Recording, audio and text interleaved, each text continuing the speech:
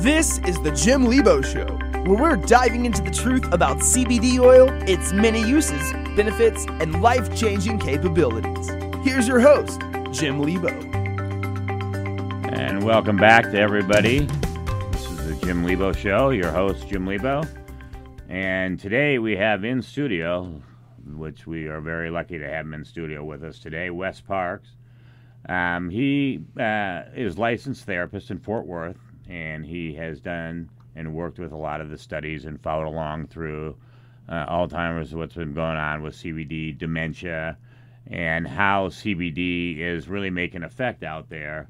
In the marketplace today, we're noticing a lot of difference with different project that we're doing as well with cleanleafpharma.com. If you'd like to check out our website, I'll throw a little plug into there. But Wes, it's nice to have you in studio, and you having a good day today so far? I am. It's a great day so far, Jim. Thanks for having me here. This is a really, really important topic because this is one of those areas where I think there's so much potential for a lot of great groundbreaking research, so many ways that we can be using alternative forms of medicine and more naturalistic and holistic approaches. And when I was doing my graduate coursework, I did a lot of neuropsychology studies. So I actually have a specialization in neuropsychology. So I've studied this and I follow it pretty closely because this is of keen interest to quite a few of my clients. Well, and it's, it's a heavily overlooked area because not due to, there's a lot of what we consider ourselves that are out there doing the work and the studies and making this stuff happen. We're pushing it out there to the media. We're pushing it out there to the doctors. We're pushing it out there to everywhere we can. Right. But we're getting that normal stopgap that we get in the industry out there. We know that this works. It's only going to be the length of the time, and that's the reason why, in our company, in Clean Leaf, we're looking at it from the aspect of getting into it deeper, looking at it from every aspect that's out there, like you've been doing. Talk a little bit, because most of the people that are the listeners out there really don't have an understanding.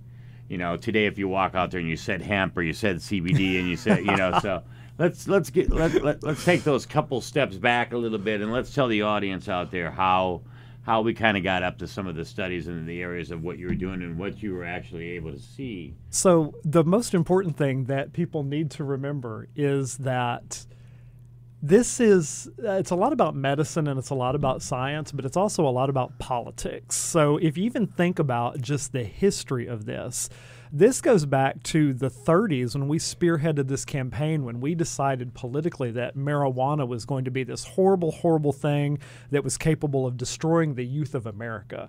There was this big congressional push dating back to the 30s and the 40s, and we have things like reefer madness, and we did this thing called marijuana analysis of youth, which was some quasi-study where we warned about the dangers of if we let our kids smoke weed, here's what was going to happen. The road to hell was paved with joints. Yeah, or you grow a second head. Right, grow a second head or four arms coming out of my forehead. Exactly.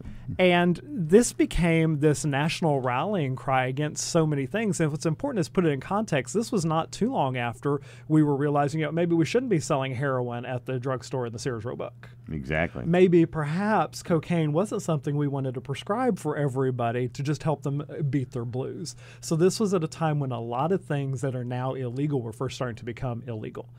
Unfortunately, we did this with a lot of pushback, and it was too immediate, and there wasn't a lot of science behind it because we didn't have a lot of really great medical science then like we have now. Now we have this great ability to study so many aspects of the brain, which is still the most misunderstood organ of the human body. It's the one we know the least about because you've got trillions of cells in here that talk to each other thousands of times a second through neurotransmitters and electrical impulses. And a cell on this side has to talk to a cell on this side and a thousandth of a second through like a game of telephone, sending signals from one cell to another. We really don't understand how all of that works yet. It's the last great frontier unexplored. So when we think about how these things can impact that organ, the single most valuable square foot of real estate you will ever own is right here. Right. We need a lot more research on this.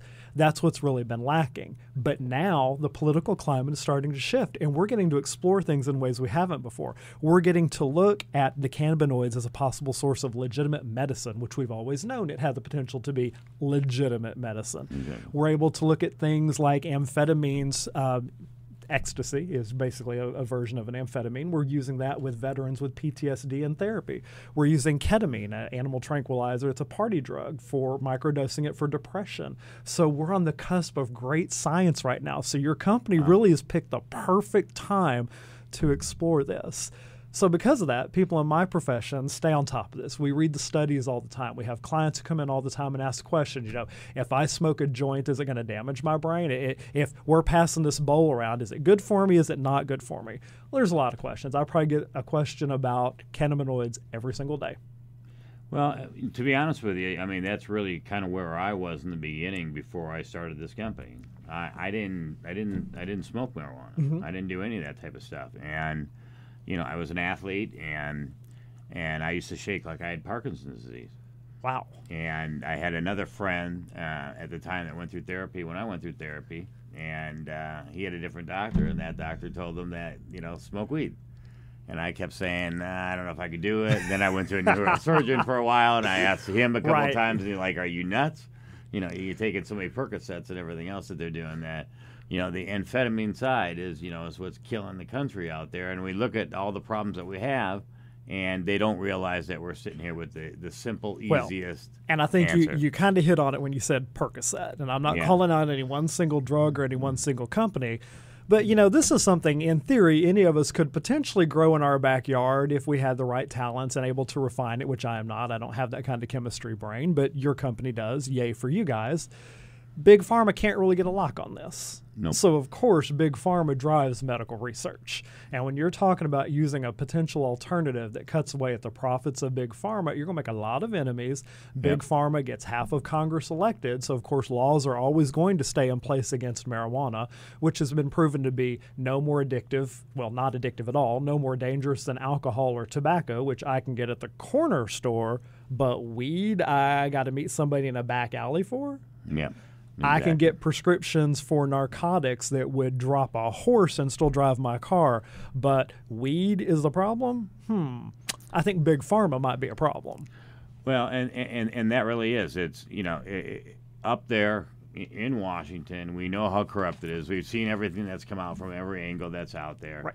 And, I'll tell you with my son, I mean, it is, when you're talking about the brain, he's, I met with the head surgeon at Parkland. Back when my son was, there for a long time. And he made it very clear that this is one of the most difficult areas because how many people do you have walking in the door saying, you know what, I'd like to donate my brain today for study?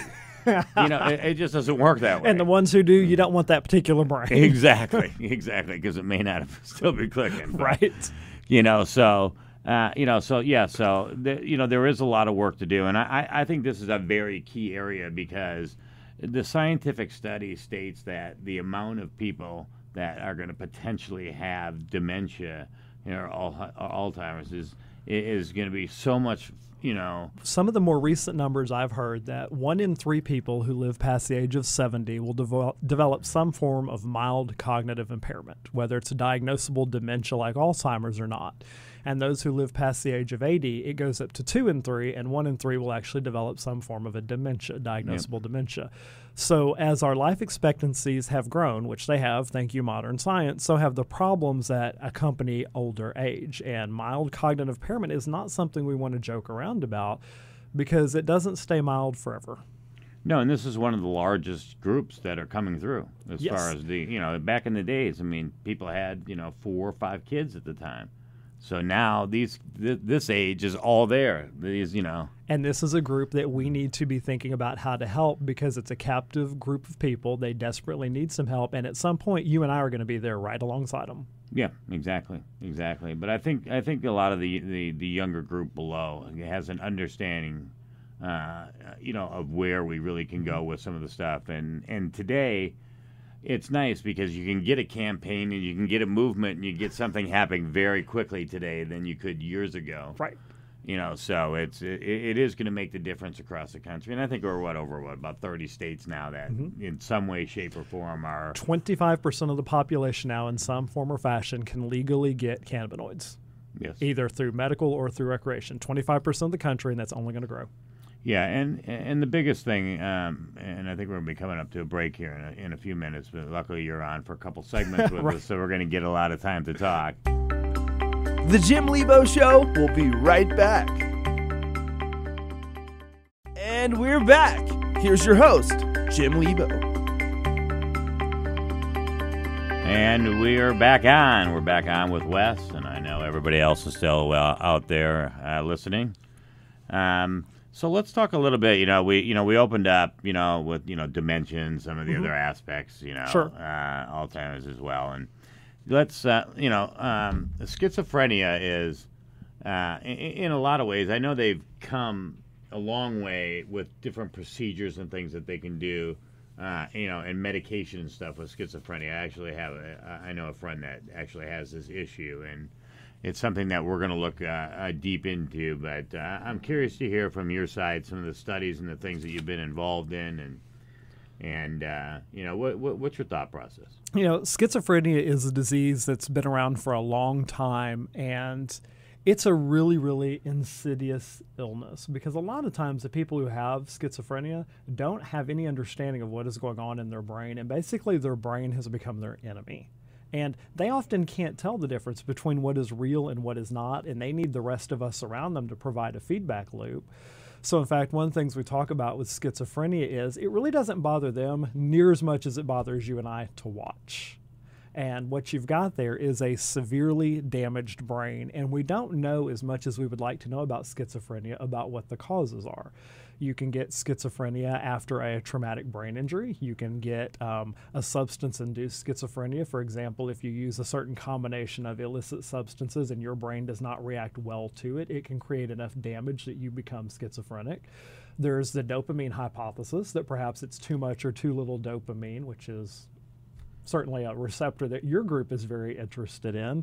There's lots of theories about why people develop schizophrenia, and when you look across a range of people who have schizophrenia, if I put 100 schizophrenics in a room, they would not all exactly act the same way or look the same way. It's going to be different person by person by person. So there's not even really a prototypical schizophrenia.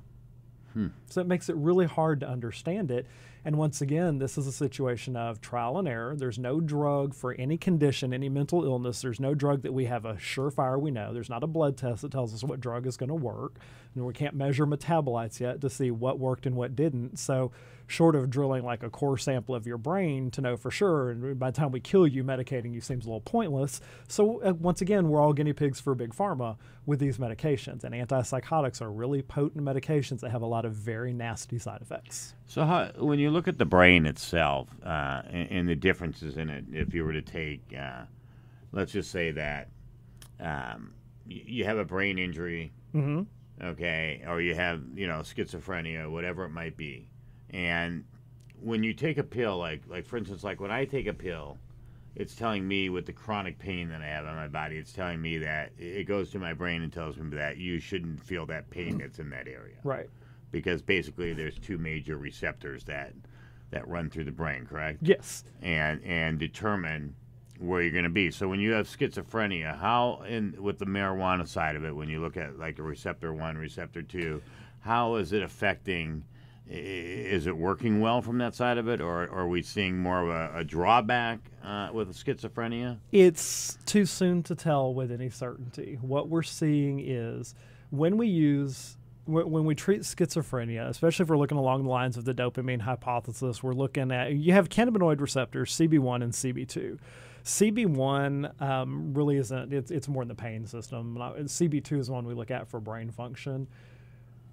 A lot of this we don't really understand, but we know that when you stimulate CB2, like through cannabinoids, you do alter dopamine levels, but you also alter lots of other levels too. But would it make a difference with that patient then with a dopamine pill as well with the medicine, or is that too much? There's not really a dopamine pill per se. Well, there are pills. ADHD pills, the Adderalls, those are more the psychostimulants that can help stimulate dopamine or can help change the way your brain absorbs the dopamine. Possibly, but we don't know. But what we're looking at is not necessarily, if I'm looking at is a cannabinoid something one of my clients should consider, I'm not necessarily looking at it from, is this going to 100% effectively treat all of their schizophrenic symptoms? Oh, yeah. Maybe what we should be thinking about is this something that we can add to their treatment cocktail that might alleviate some of the symptoms or make some of the other symptoms more palatable? One of the things we frequently see, people joke, you smoke a joint, what do you get? You get really hungry, right? It stimulates the appetite. People on antipsychotic medications frequently have zero appetite. So they could potentially use it for appetite. Right, potentially. People who are on antipsychotic medications, or they go off and on medications, tend to have a lot of accidents. There's a lot of chronic pain. Your brain is damaged. Schizophrenia is damage to the brain, and there's physical pain that can go along with a lot of this. Sometimes people even have tactile hallucinations. That's the rarest of the hallucinations. And if the tactile is pain, well, couldn't this alleviate some of that pain because we're blocking some pain receptors? Wouldn't that be a wonderful thing? What about the ones where it decreases their agitation and anxiety? You can't put a schizophrenic on every medication under the sun to treat every potential symptom.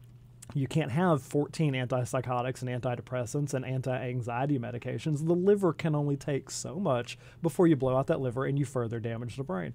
What if there was a more natural alternative that could help improve mood and reduce anxiety in addition to these other medications? So maybe instead of taking 6 pills, they took 1. Right. Wouldn't that be lovely? Yeah. There's a lot of potential there, but it's not being studied as much as it should because, once again, it's not a priority for the policymakers right now because it's, the big evil. But I can tell you in my own clinical experience with my clients who have schizophrenic illnesses or other psychotic illnesses who do regularly use cannabinoids, by and large, they are as stable as the ones who do not, and they tend to report better functioning in their activities of daily living. They're getting up and going to work more. They're able to hold jobs longer. Right. They're able to maintain relationships with their family. Now, I have to admit, caveat, scientific standpoint, this is not a conclusive scientific study. This is based on what I have seen in my practice. So it's anecdotal, but it's pretty powerful.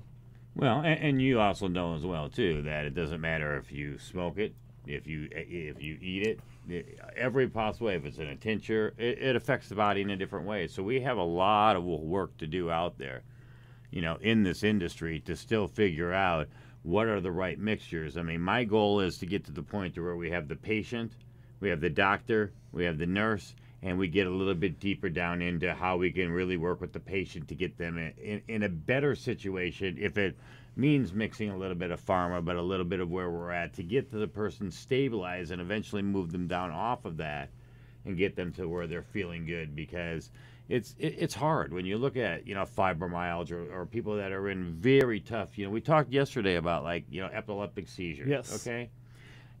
Which can kill you. It can kill you, and I say to myself, it's the simplest thing right now. I'm in the development of doing a suppository. What's the fastest way in your body? Your rear end.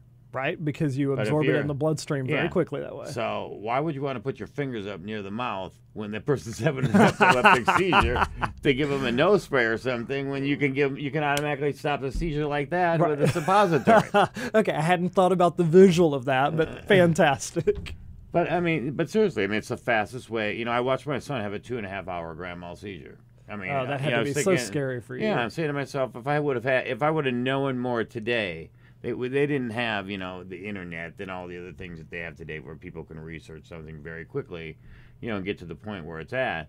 But, my job now, I feel I've been put into this world, is to make sure that I save somebody else from where they're at. It's interesting, Jim, when I'm hearing you talk about this, you're talking about not clearly replacing one thing with another. You're talking about working in concert, which is very much an Eastern medicine philosophy of using natural things from the earth in addition to whatever else we need. Seems to work really well in that part of the world to incorporate these more holistic approaches. Well, when you look at, down in Costa Rica with the cancer facility, it's all about nutrients. It's all about the natural plant side. It's all about, getting the body, because the body recovers every 3 months. It's a matter of where you are as a body to get yourself recovered into that spot. That's a really, really great point. And I think anything that you can do that makes your body healthier and happier can start with the mind. There's this really, really strong mind-body connection. So if you have a flu, for example, and you have depression, your flu will take longer to recover because of your depression. So when you're talking about that holistic approach, I think that's a great way to look at it. Yeah, and I really think it's going to be the wave of the future for the spots that we're going, and it's important. It's important with the research that we do. It's important with everything that you're doing, and we're going to get ready to go to a commercial break here. I know you're hanging on for one more The segment. Jim Lebo Show will return shortly. And we're back. Here's your host, Jim Lebo. And we are back, and I'm back with Wes Parks. And, when you were listening to the end of the last conversation, we were kind of getting in, with the schizophrenia and Alzheimer's. So, we're going to go back into talking a little bit more detailed because I think that, as we had talked about again, the biggest struggle that we have really in our industry right now to push this along is the educational part. Because as I said before, the difference in the ages that are out there, if you walked out to the middle of the street and you asked somebody standing there on the street and you said, what is hemp? What's the first thing they're going to say? They're going to think of a joint or weed. Exactly. Yep. And it's not even that. No. It's just the byproducts actually as a supplement of what everybody should be putting in their body every single day. That's what's going to help Alzheimer's and everything else. When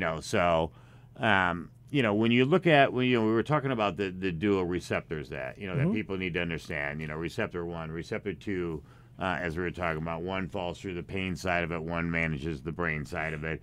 On Alzheimer's, what do you feel?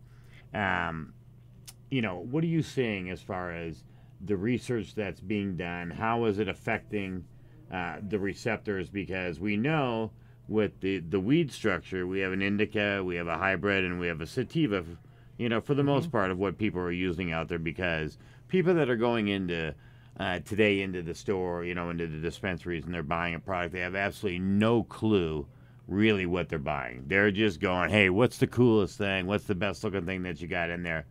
And if they have pain or they have issues, they have different things, they don't understand that they can talk to the people in there, and they can really find a better avenue than just satisfying themselves enough to either get high, eat enough food, and then eventually crash out. Well, and I think the thing that people also don't think about is ask experts.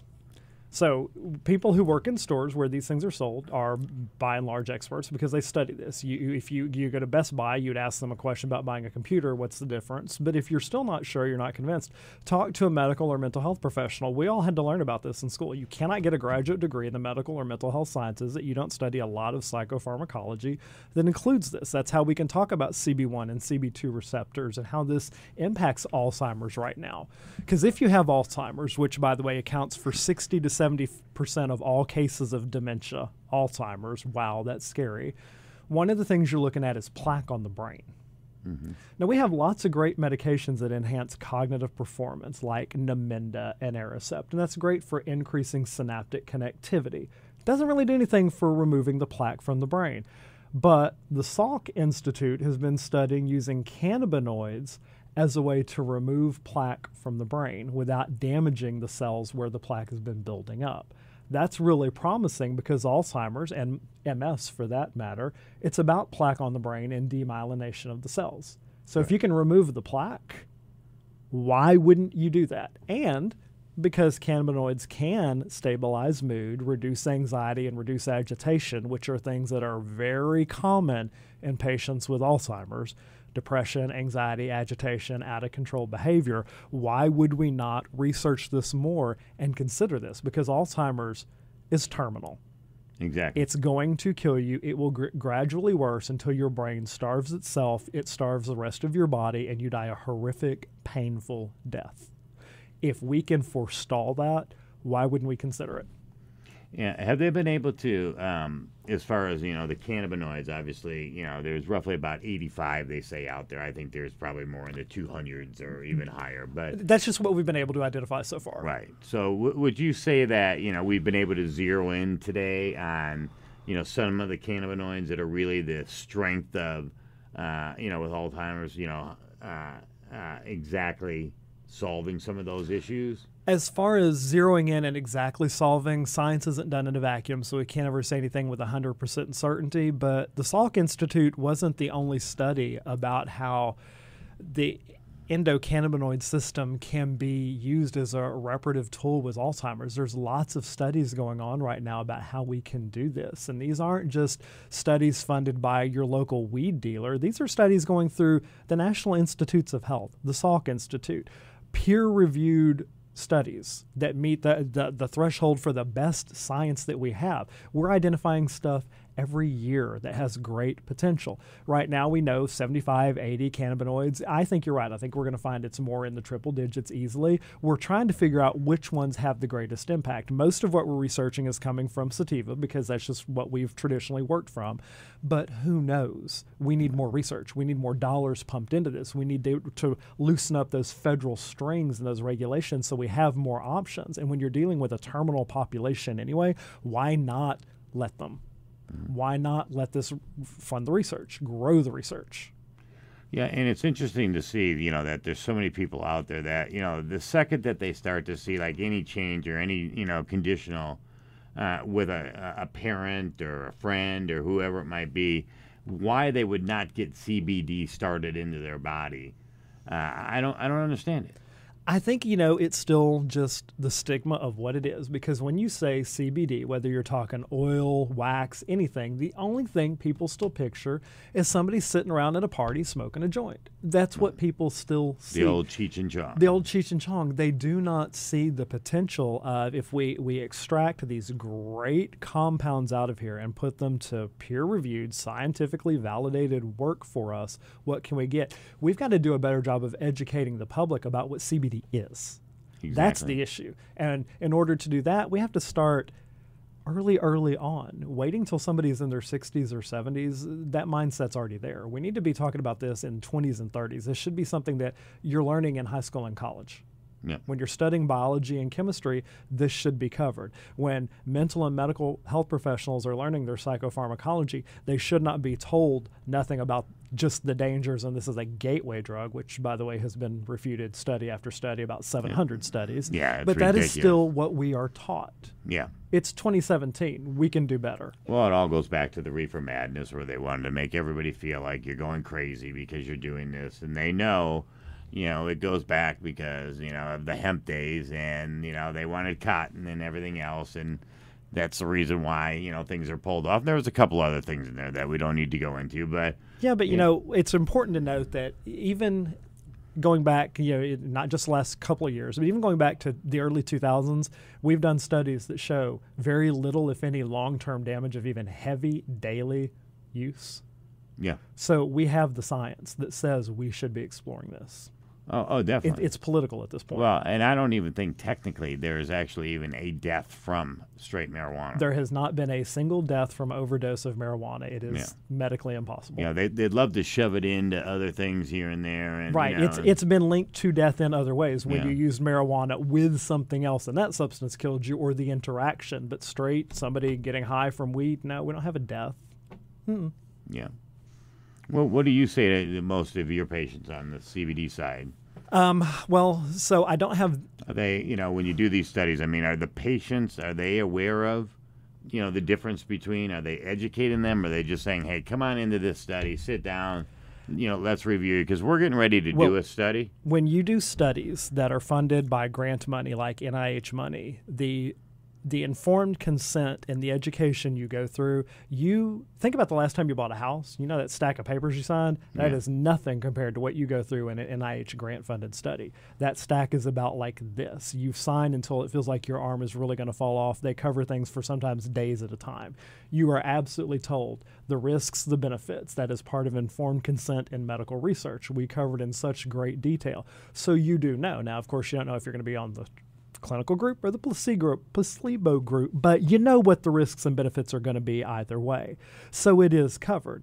The issue is there's not enough research. There's only so many studies that you can get onto.